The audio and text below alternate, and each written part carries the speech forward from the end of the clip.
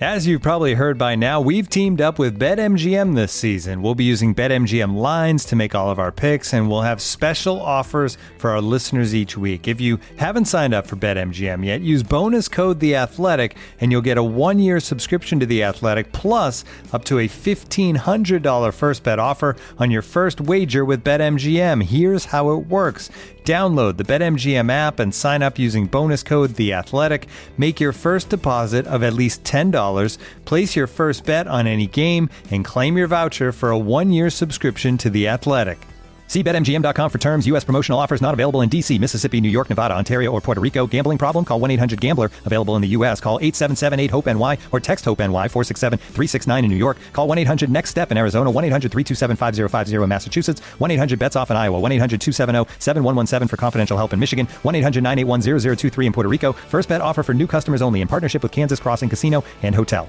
Don't forget, if you haven't signed up for BetMGM yet, use bonus code The Athletic, and you'll get a 1-year subscription to The Athletic, plus up to a $1,500 first bet offer on your first wager.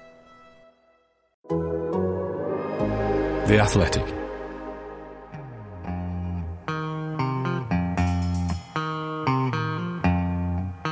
The only way to score is, of course, to play with a handbrake off.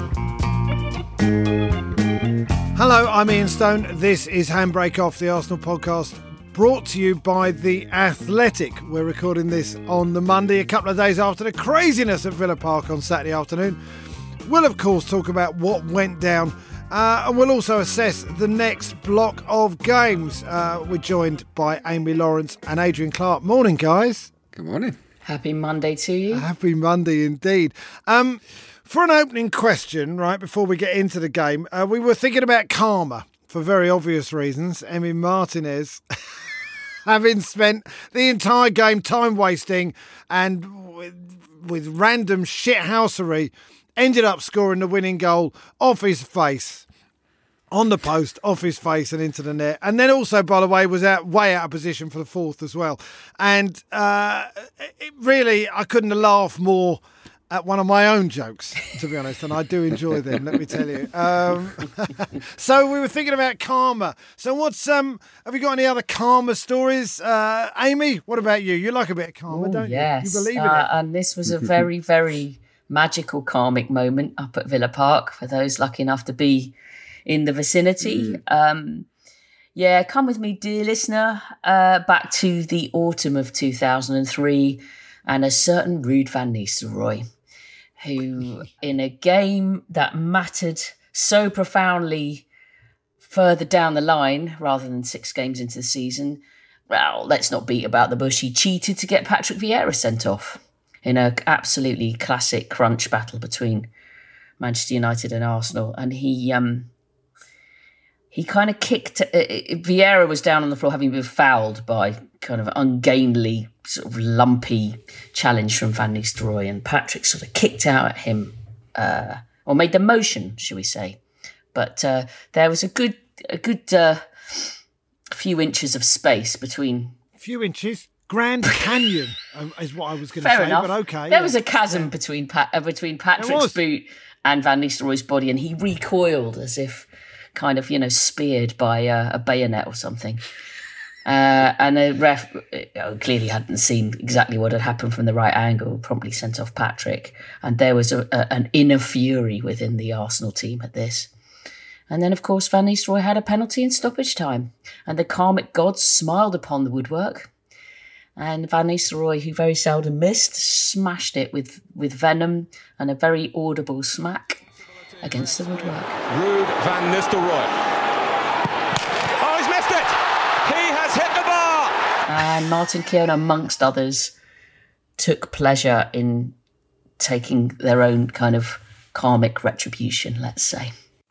It was a lovely moment. By the way, any viewers to the coverage on Saturday morning on BT Sport would have seen Martin Keown shouting his way through 2 hours, almost as much as I shouted my way through 2 hours, I'll be honest with you. But what a marvellous moment that was. Yes, of course, Van Nistelrooy. Of course, karma. Lovely. What have you got for us, Adrian? Yeah, that was the ultimate karma. I saw Martin at the game the other night before Man City. He was on good form. I mean, he's enjoying life at the moment, isn't he? He's happier than I've ever seen him, I've got to say. He was very, very funny. It's not a high bar, though, is it, Adrian, no, to be fair? No, he can turn. He can go the other way. So what have you got for us? Mine's more recent. It's not quite as big, but at the time it felt pretty sweet. 2018, March, so 4 years ago almost. Troy Deeney, after he'd said to us that we lacked cojones. Do you remember that? I have to watch what I say on the, but having a bit of cojones, I think the word is. Yeah. We didn't have the bottle. We didn't have any cojones. Next time, he rocked up at Emirates Stadium. We battered them 3-0, but he had a penalty up against Petr Cech. Hear what they think of him. Troy Deeney. It's denied by Cech as if meant to be. And he missed. It was saved by Cech, and Arsenal fans in the stadium that day revelled in Troy Deeney's embarrassment. That was a great karma moment for me. Yeah, I mean, especially since Petr Cech was really not renowned for getting anyone. Never saved pens. So for the one and only time he did it, to be against Troy Deeney in that particular circumstance was amusing. Yeah, very, very nice. I actually had to be reminded of this by Abby, our producer. 2002 Cup Final. This was about as instant as the karma could possibly be. Was Ray Parlour bearing down on goal, and Tim Lovejoy, a Chelsea fan, commentating on the game, saying it's only Ray Parlour. And essentially, as the last syllable of Parlour left his lips, Ray buried one in the top corner from 25 yards away. What have you got on your bench? Because you need to bring on someone, don't you? Oh no, he's put him through. Oh, it's all right, it's only Ray Parlour.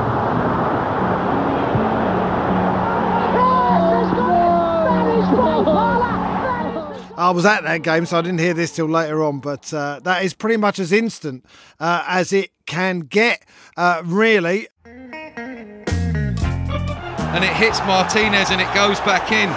And if he hadn't done all that time wasting, maybe this game would have been over by now. There wouldn't have been 6 minutes of extra time to play. Obviously, we're going to talk more about Emi Martinez. It was Aston Villa 2, Arsenal 4. An incredible game of football. I think it's fair to say put us all through the full range of Arsenal watching-related emotional distress.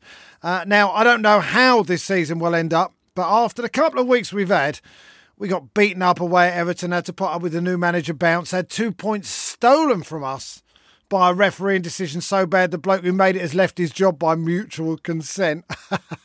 Yeah, right. Lost not only the game but our leadership in the Premier League to our title rivals. And then, less than 72 hours later, came back twice from behind and scored a 93rd minute winner away from home. Amy, I can say this to both of you, but Amy, I'll ask you, I'm so proud of this team this weekend. The character they're showing for such a young group, for what they've been through. Well, funnily enough, when you were just going through that bit of poetry discussing what had happened recently, the emotions of that game, there was one particular moment that I feel like will live with me for quite a while. And you talk about emotional distress, and that was when Martin Odegaard sort of just about shanked his shot slightly wide of the post, and it would have made it 3-2 quite late on in the game. And I don't mind. I've got a very bad habit of sometimes with particularly intense moments in matches, I sort of fall to the floor, and I just felt like I couldn't get up after that, which was I was absolutely floored by that moment, because you think this is it, this is the comeback. And it was such an unpredictable game. It really wasn't clear which way it was going to roll in the end. And in a way, what he did from that encapsulated what the team has done, which is have some adversity and have the kind of response that you can only dream about. Because from that moment on, for the rest of the game, instead of sort of it messing with his head or him feeling sorry for himself, his level of focus and determination just grew. And I think whenever, if you want to be an elite sportsman, it's important that one of the skills that you gain is how to deal with a mistake or a setback, because there is no clear path through any sport without mistakes, disappointments and setbacks. And obviously the famed response that we all talk about is so critical.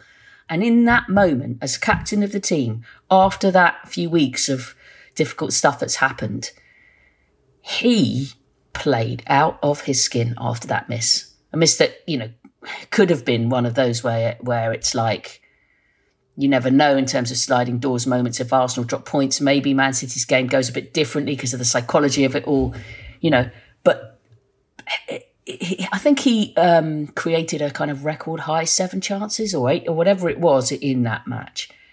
And he lifted himself, and around him, they had to dig so deep, that team. How knackered must they have been?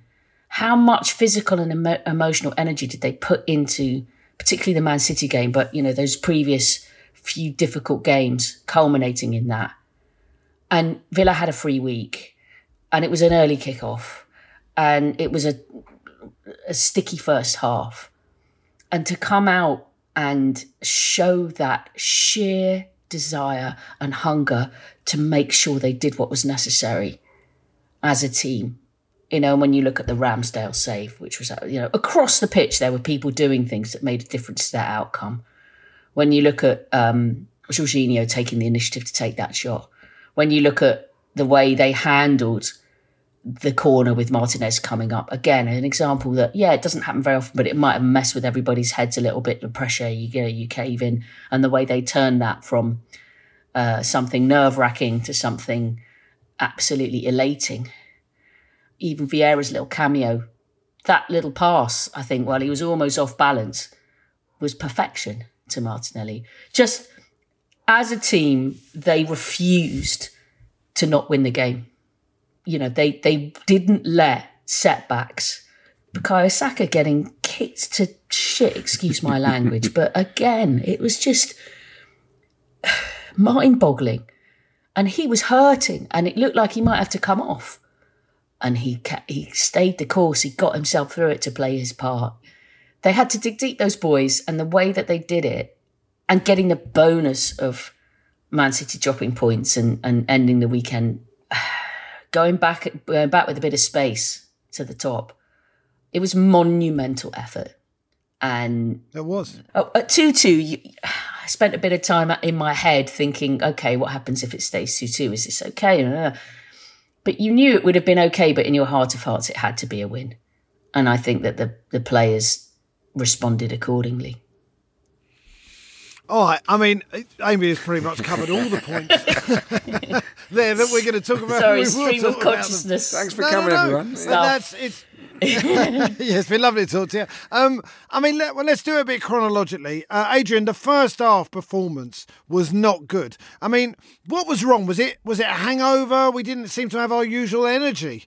I don't mean a hangover in a sense of, from Wednesday. That's what I mean. Yeah, it was a really disappointing performance. It doesn't help, does it, the fact that you give away bad goals, and the 2 that we gave away were really bad, I thought.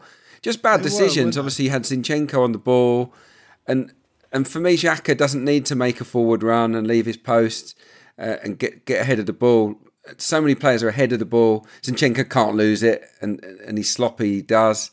So Xhaka's out of the game. There's too much space for Jorginho to make up, and Saliba's very, very slow to sense the danger of Ollie Watkins, who is a master at sort of spinning centre halves and running into the channels. So, and then of course once he gets hold of the ball, Saliba could get 2 yards closer and narrow the angle and just make sure he can't score, and he hesitates. So that was a really bad goal. And then the second one, obviously we let them play up the pitch very passively. We don't really press, and we're a bit slack with our defending. And then Ben White makes an uncharacteristic error, gambles on the ball being played to the winger, leaves a massive gap inside of him, and from there Villa played brilliantly. It was a lovely dummy and a really good finish.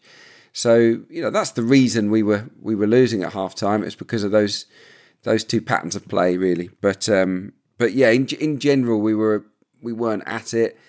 2 shots. after half-time, or in that second half, we had 18 shots. On the show, I said, it's unthinkable that we've only had 2 shots. We have to... I'm setting the bar at minimum requirement is 10 shots in the second half. And look, we'd had 10 shots by about 15, 20 minutes into the second half. That was the response. I was really proud of this performance. I thought it was full of character. And it was a game where the team rediscovered themselves. After a sticky patch, they remembered what had got them there in the first place, the spirit, the buccaneering adventure going forward, the drive, the purpose about everything they did, defending as a team. It all came back to them. And even though we had to ride our luck with that brilliant save from Ramsdale, we thoroughly deserved the win. We did. Bukayo Saka, Amy, you obviously mentioned him when you listed the entire team and the subs and the and all the management. Talking of subs, shout out to Granit, having been subbed, but not yet wearing a bib or any other exterior clothing, for pelting across the pitch to join in the celebrations of the Martinez own goal. And, if you didn't know, you certainly wouldn't have had a clue that he wasn't actually legitimately on the pitch at the time. Not meant to be there. I think, that's probably the most enjoyable booking he's ever had in his life. Yeah. I didn't know this. It's news to me. Quite a lot to choose from as well. Bukayo Saka, I mean, it will get lost a little bit in some of the other stuff. But what a finish, Amy. I mean, they said they technically how well he connected with that ball. I mean, it was just, there was absolutely no doubt in his mind when Tyrone Mings headed it out to him and he buried it. I mean, we go on about him and he does need protection, but my God, that got me out of my seat. He's got everything. Yeah, isn't he? And he's so brave and he's so strong. Yeah. Actually, I think there's a lot of players that wouldn't be able to withstand the treatment he does. Forget about his age, forget about everything. I mean, he really gets kicked about. It almost reminds you, getting a bit excessive here, but when Maradona was playing in Italy and he just used to get, brutalised every single game and just get up and carry on. They said, I read, by the way, that I read that they've talked about giving him the ball in a slightly different position, a bit away from the defender, so that he doesn't get kicked as much. That shouldn't really be helping, is it? He's still getting kicked a lot, irrespective of that, and he's still not getting protected. And he was the one who got booked. Yes, but we know what's going on, and that there isn't a kind of a reasonable way of consistency with these things.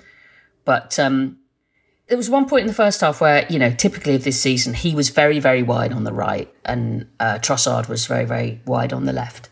And I just found myself thinking, he obviously does so much damage there, but somehow we needed to get him on the ball more. And the one thing about that style of stretching the pitch is that there are times where those players, they're being very disciplined in sticking to their positional requirements as set out by the manager.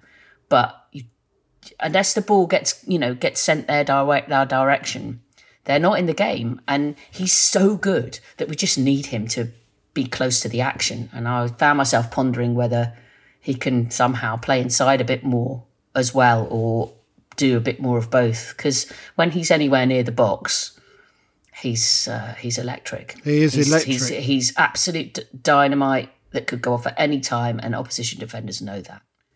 Yeah. Anyway, we were 2-1 down at half-time. Words were said. I mean, if they had tea at half-time, no doubt teacups would have been thrown. The players came out about 5 minutes early. Adrian, coming back from 2-1 down away from home in the Premier League at half-time, I mean, tell me how hard that is. What do you think was said? I mean, you sort of covered it by saying they remembered who they were, and I guess they were reminded who they were. But I think that was at the crux of it. I would have thought. I don't know what Mikel said, obviously, but I think he would have just reminded them: stay calm, don't panic. You're an incredible team.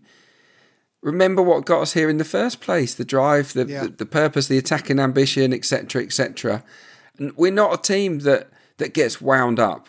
Yeah, in the last 3-4 matches, we've had scuffles.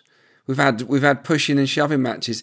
That's not us. That's us letting frustration get the better of us. And I think we stayed cool and we clinically dispatched them in in a way that was also sort of red hot in the way that we went about our football. We played at a fast tempo, but we were cool in the way we went about it, except for the finishing up until the final bit. How hard is it to come back from losing at half time? Well, this stat will tell you plenty. Arsenal hadn't won a Premier League game outside of London that they were losing at half time since December 2009. That's how hard it is. Match against Liverpool at Anfield that we came back in. So I knew you were the right person to ask this question. Well, I'm going to credit our commentator at Arsenal, Dan Roebuck, for this one, because he came up with the gem just before half time, and I double checked with him before we came on air that's correct, and he was like, yeah, absolutely. So it's incredible. So look, it's not the sort of thing we've been doing all the time. So well done to everyone. It was the attitude, because not everything was going our way. Eddie hitting the bar, brilliant header, hits the bar. Odegaard with that miss. Great jump. It was a wonderful jump. But there was so much good stuff. The through ball from Odegaard to Eddie, and then he doesn't do too much wrong with the finish, but he lifts it over the crossbar. It felt like a nearly game, but the team carried on believing, and that was wonderful to see. They did. All right, second half. So we got the equaliser, Alexander Zinchenko's first goal for Arsenal. It's a big moment for him. He didn't really celebrate, did he, Amy? He just wanted to get back to the centre circle because he knew there was more in it. And I found that quite surprising, because I thought that he is quite an emotional character, that he would have shown a bit more for that. It was a winner's celebration, Amy, because he wasn't satisfied with the draw. His first reaction was, this isn't enough. We've got to win it. He celebrated at the end, and I'll take that. There's a few expletives. But, his shooting has been wild.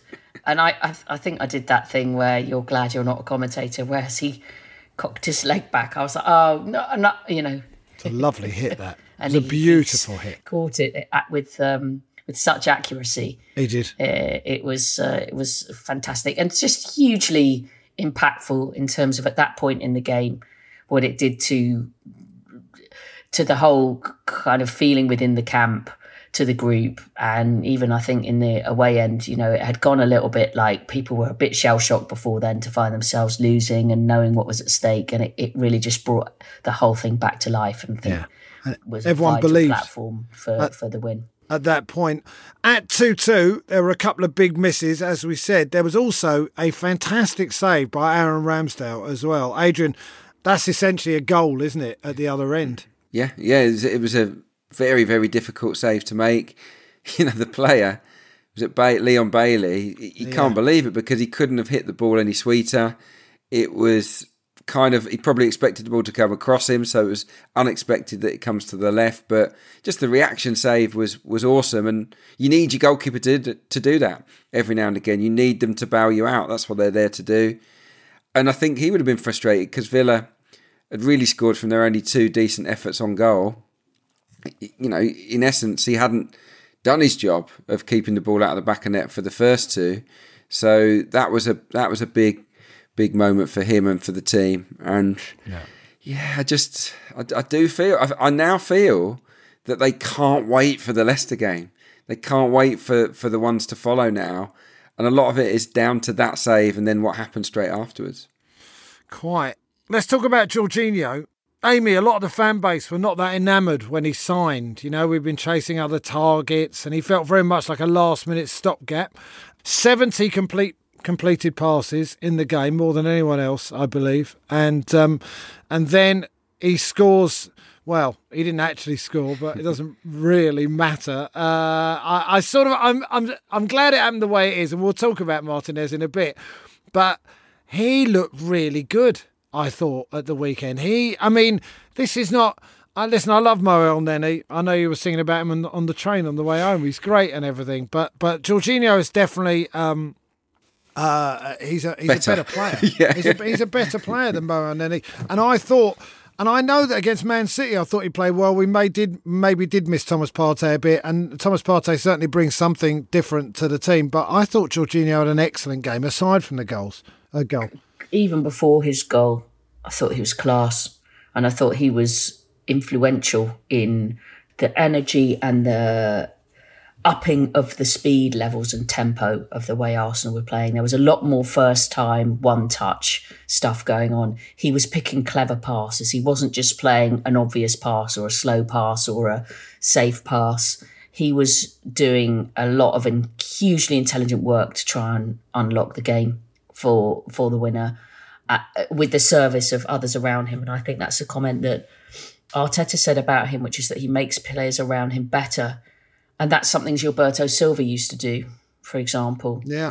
And I think if you have a player like that in your midfield, what is absolutely apparent as well is that not only was his technical quality and intelligence very important, but also that character and winning mentality. To have a player like that who brings something to the dressing room and to the team in the way that Zinchenko, Jesus, says a lot has been said of what they have improved in terms of how people think about what's going on and what their ambitions are and their capacities to see them through. You know, he does bring that with him. But it's very interesting because, like you say, there was so much emotional baggage to signing veteran Chelsea players.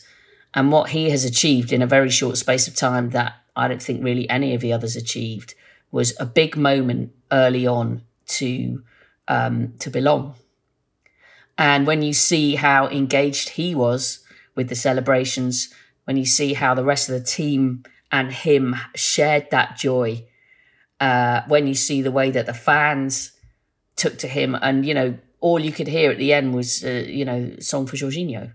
There are still players who have been a long time at the club who don't really have, a well-known song.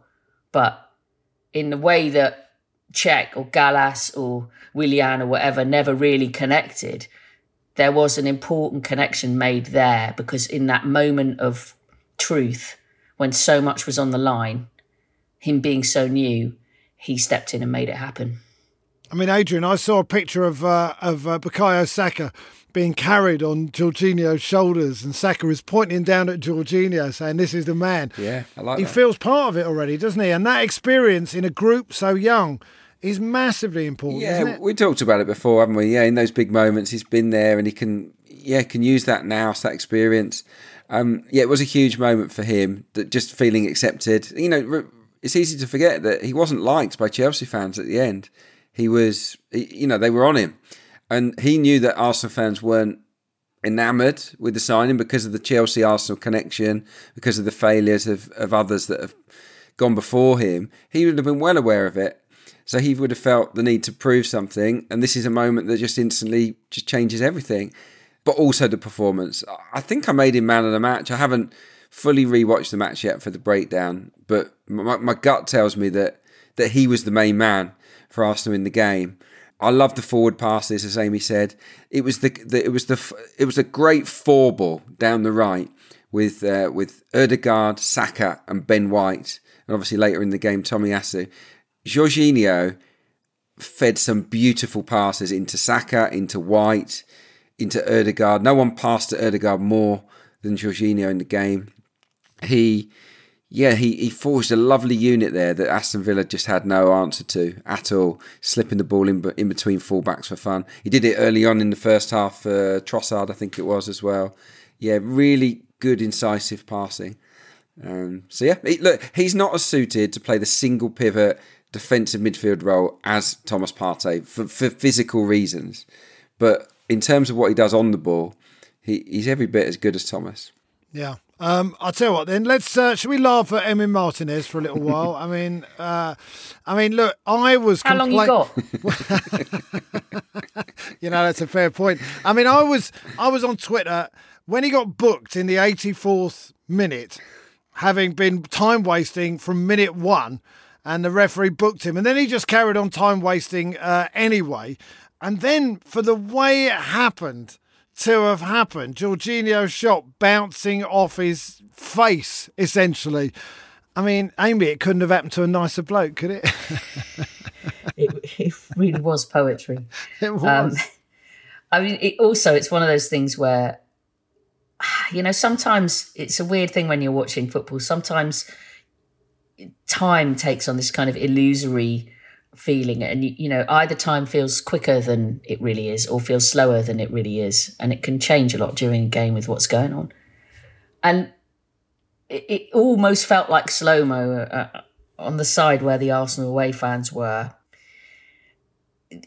Jorginho takes the shot and there's that kind of whoa, like kind of second where it's floating through the air and you know that it's heading in the right direction. Close, yeah. And then that very, very split second where there's the shock of it bouncing back off the post and like, no, oh my God, no, And then a split second after that, the joy of it being in the net and realising quite how it got there. I mean, it's almost like how much emotion do you want to pack into a single second? And also just get that wonderful, the celebrations were absolute pandemonium. And it was a mixture of relief to be in front is so important, euphoria with the comeback, and hilarity. People were laughing because of the fact that it had gone Irfan Martinez, who, had been having this ding-dong really sort of with the away fans for quite a lot of the game. And he was taking an inordinate amount of time before generally kicking the ball out of play, actually. He did that quite a number of times with his goal kicks. And if you notice, he didn't ever turn around and put his hand up as if to apologise for booting the ball out of play when he did actually kick the ball to his own teammates. I think he was more kind of cross with them somehow. I mean, his ego does seem to be rather idiosyncratic, shall we say. And I thought it was very interesting that Unai Emery, who's normally someone he doesn't want to pick at his players, I don't think, didn't have any qualms about saying that he didn't want his goalkeeper to go up. And 9 times out of 10, a goalkeeper will take that instruction from the dugout, or maybe 99 times out of 100. It's very unusual for someone to just do that off their own back. And in that way, Martinez was making it about him and not about his team. Yeah. You do look at him and wonder if he maybe thinks he's too big for Aston Villa, which they'll sell him. I'm telling you now, they'll sell him. I'm sure they will, but I mean, I just think that probably leaves a little bit of a bad taste. It's not a great characteristic, is it, to give the impression that you're bigger than the club that you're at. And winning the World Cup probably hasn't helped with that sort of behaviour. Unai Emery, this is what he said today. I'm very, very disappointed.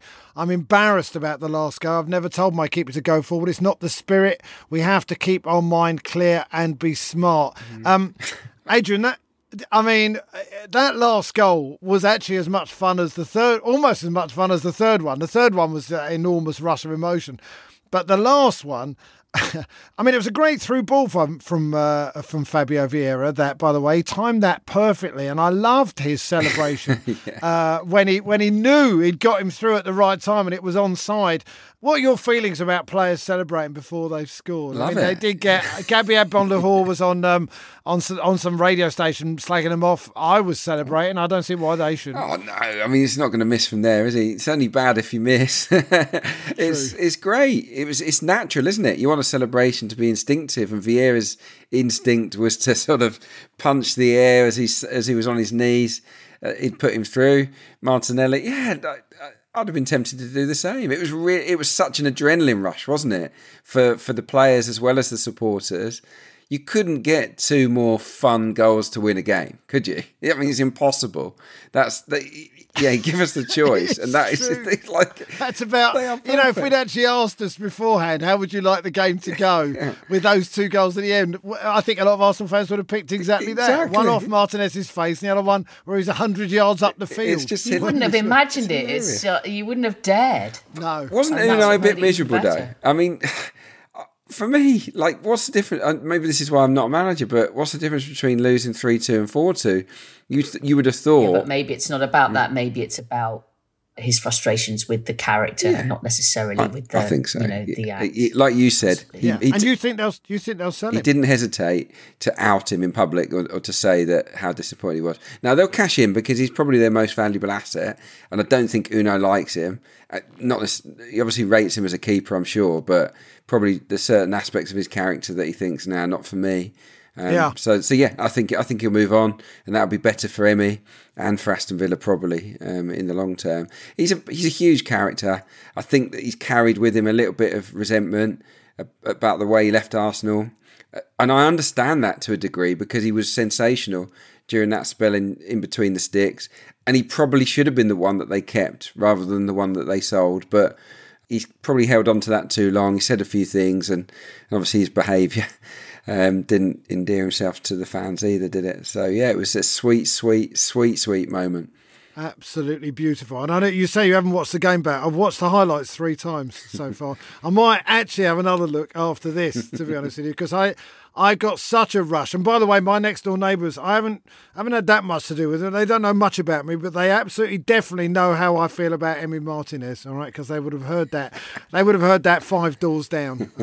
One more thing before we take a break. The team's confidence. We have talked about it, but Amy, is it better for them to win that way, do you think? A comeback win, a 3-0, as opposed to, say, a 3-0 stroll in the park? Not that it ever looked like we were going to have a 3-0 stroll in the park, but a comeback win like that.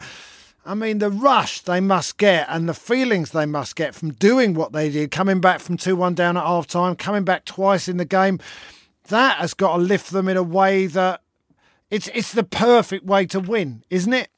I mean, that's a really good question, and I'm not sure what the answer is, because I'm definitely struck by a lot of what Adrian was saying about being emotional and trying to keep calm as well and remember what you're good at. So I think there's both mixed into that whole thing. I think, would you rather win 3-0 and be very comfortable, or would you rather have this kind of emotional roller coaster? I mean, on the day, the emotional roller coaster was amazing because it ended the right way, but on another day, you're still looking at defensive mistakes that you need to iron out over these next few weeks in order to attain the ultimate goals.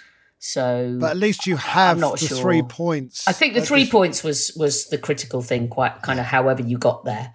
But this season's just such a hell of a ride. So it is. And the next game now suddenly feels imbued with tremendous extra importance, because when you look at what follows it in terms of this block of games, and we'll talk about as that. I've mentioned before, I've been in this habit of taking little blocks of this season as the only way of kind of handling it. Hold fire a second, one. Because we will talk about that little block. Adrian, how do you feel about that? What I just asked Amy. Yeah, I think Amy's right. I think that the chaotic nature of the win gives you that it re-energises the team through excitement, and it brings everyone together again, and you all just love one another. And I think you don't want that to be the norm, but I do think that a win like that can give you the confidence to go into the next game feeling that you can control things better. I think winning when you've made some mess ups is a great thing to do, because then you can go into the next one and ensure that you don't make those same errors again. But I think every player will go in with a real bounce into the next match. It'll be tough against Leicester. That their new 4-pronged attack is pretty tasty.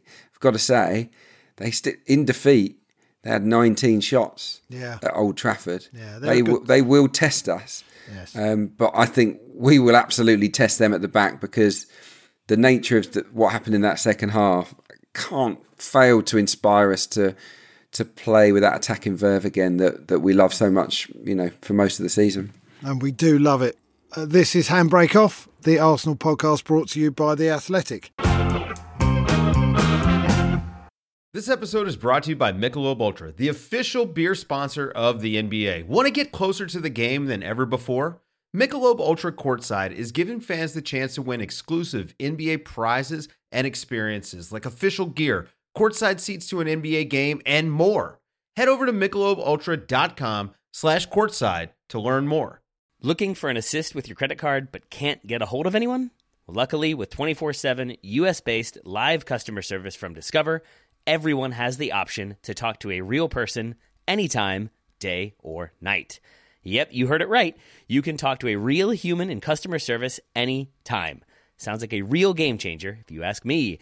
Make the right call and get the service you deserve with Discover. Limitations apply. See terms at discover.com/creditcard. Looking for an assist with your credit card but can't get a hold of anyone? Luckily, with 24/7 US-based live customer service from Discover, everyone has the option to talk to a real person anytime, day or night. Yep, you heard that right. You can talk to a real human in customer service at any time. Sounds like a real game changer if you ask us. Make the right call and get the service you deserve with Discover. Limitations apply. See terms at discover.com/creditcard. We were a bit with the handbrake at time. Ian Stone, Amy Lawrence and Adrian Clark here with Handbrake Off. Amy, you've talked in the past, 5 minutes ago about blocks of games. In fact, sorry, I had it written down, all right? I was just reading. Amy, when I say the past, I mean 2 minutes ago, about blocks of games. The 4 after the World Cup break, West Ham, Newcastle, Tottenham and Man United, that was a block. The last 4 that we had, Everton, Brentford, City and Villa. And now we got 5. I mean, you could say hang 6. On, it's actually 6, I'd say, if you include Leeds. Well, I'd say no. 6 league games before. Yeah, but there's an international break after the 5th one. So let's take it I'm just looking at before Liverpool away. Okay, anyway, you were looking. All right. Well, there's a block of either 5 or 6, depending on how you want to view it. We've got Leicester away, Bournemouth and Everton at home, Fulham away, Palace at home, and like I say, Leeds at home as well, isn't it? Leeds at home. I like the way you're thinking about this, and I'm now thinking this way, Amy. These blocks of games. There's a lot of winnable games in this little block, aren't there? I think this is going to be a hugely decisive period in terms of, how possible things might be come the end. Because you look at the 9 games that follow that, and there's all sorts of intrigue and complications going on. Yeah, Liverpool away, Newcastle away, City away. There's some big games, yeah. And plus, that'll be a period where, if Arsenal are still very much in the chase, that nerves and experience and stuff will become even more of a factor. And these are things that are new to this squad, the majority of them anyway. So I'm sure that the team, although they're continuing to do their 1 game at a time stuff quite rightly, know full well that this is a time that can really make or break being in position to go for that last push. And there's a potential, if Arsenal can rediscover that kind of winning run that they had earlier on in the season and be winning, if not all, then the very, very big majority, that's just going to be exciting to get to the end of that block and see where Arsenal might be. Because if they can continue to put together a winnable run, then that Arsenal have the potential to be in front, because that's what they have in their hands at the moment. So to be in front going into the last lap will be it's something that is within their grasp, and it's something that they're good enough to do. This is the thing, isn't it, Adrian? Just being in front. I mean, at the end of this little block, we are 2 points clear with the game in hand. I mean, how City didn't win at Forest, I have no idea after 900 chances, including, by the way, Erling Haaland, who I know Eddie Nketiah's gets a bit of stick from people. Oh, if Haaland was playing for us or something like that. Haaland missed an absolutely massive chance for Man City. 2, in fact. But in the end, as Amy said, it's just about staying in front, isn't it? Just keeping our nose in front. I think it is, yeah. During that same block, I've got City's fixtures in front of me. Obviously, they've got 1 less because we've got our game in hand, which is the Everton one. Got to win that. They've got in that same run. So if you look at our 6 games, look, we'll start as favourites in every single game. I would say that 16 out of 18 points is very achievable there. 5 wins and a draw. That would keep us in front of City, no doubt about it. Their run of 5 is Bournemouth away, they'll win that. Newcastle at home, tricky, as we found out. Palace away, probably win it, but it's traditionally tricky. West Ham at home, they'll win that. And then they've got Liverpool at home. Anything could happen in that game. So I think if we get 16 points from 18 across that batch, I think we'll extend our lead, because I can see City dropping points during their own run as well. What about Man United, Adrian? Manchester United, that's the point, because nobody's really, people are starting to talk about them now. They're only, 2-3 points behind City at the moment. Yeah, they look the real deal. And that cup match, the Europa League game against Barcelona, that worried me because that was a high-level match. Yeah. And Manchester United were excellent in it. So, yeah, I think they are in the race, definitely. They've improved massively. You could see that. I think we both said, me and Amy, after that United win, that United are so much better than they used to be. Yeah. That's a big win for us. It's turned out to be an incredibly good result, wasn't it? In that run of games for United, they've got some tricky ones. They've got Liverpool away. They've got Southampton at home. Brighton away, tricky. Newcastle away, tricky. So they've actually not got too many games, Manchester United, during that run. Only the 4. But they've also got the League Cup final as well, and they got the second leg of the Barcelona game. They've got quite a lot of other games, so they're still in full competition. Well, they can only get 12 during that batch. Yes. So if they win 4 out of 4, they've got 12. So, yeah, in theory, by the end of this run of games, we should have extended our lead over Manchester United, but those games in hand would have disappeared. So Amy's right. I think this is where it's not where it's won or lost, but where the belief stays or fades. And one more question. In terms of, we've talked a lot about the mental strength and about the character of the team and how together they seem to be. Amy, what else do they need then if they want to stay where they are? Is it just a game-by-game thing where they just have to do the little things that Mikel Arteta said they didn't do in the first half?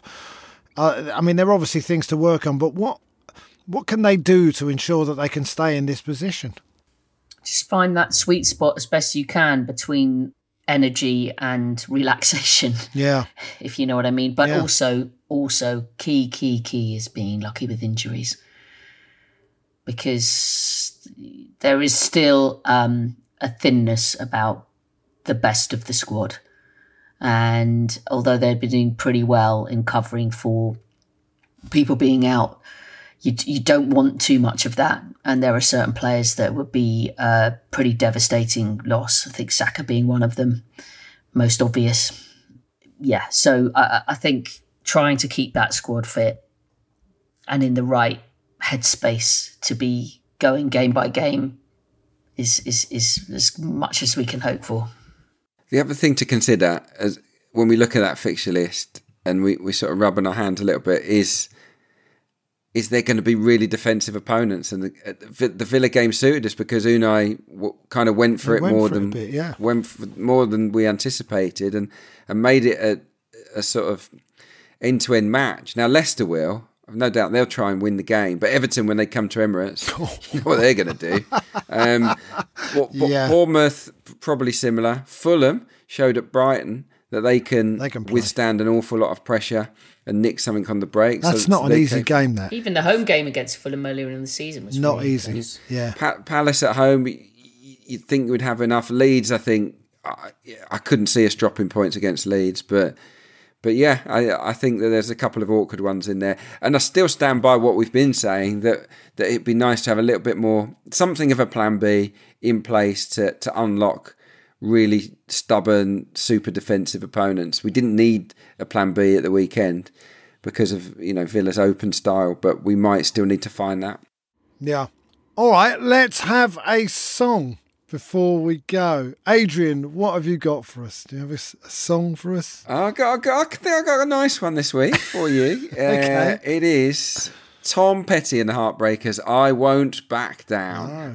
No. I just think it sums up perfectly what happened at the weekend. Let's stood up, didn't they? We're going to keep going. We're going to keep going. No one's going away. We are not going to back down here. No matter how much you kick us, no matter how much you time waste, no matter how much you knock us and say we're not good enough to win the league, we're not going to back down. And that's the spirit. That is indeed the spirit. Amy, what have you got? One choice here. John Lennon, Instant Karma. Instant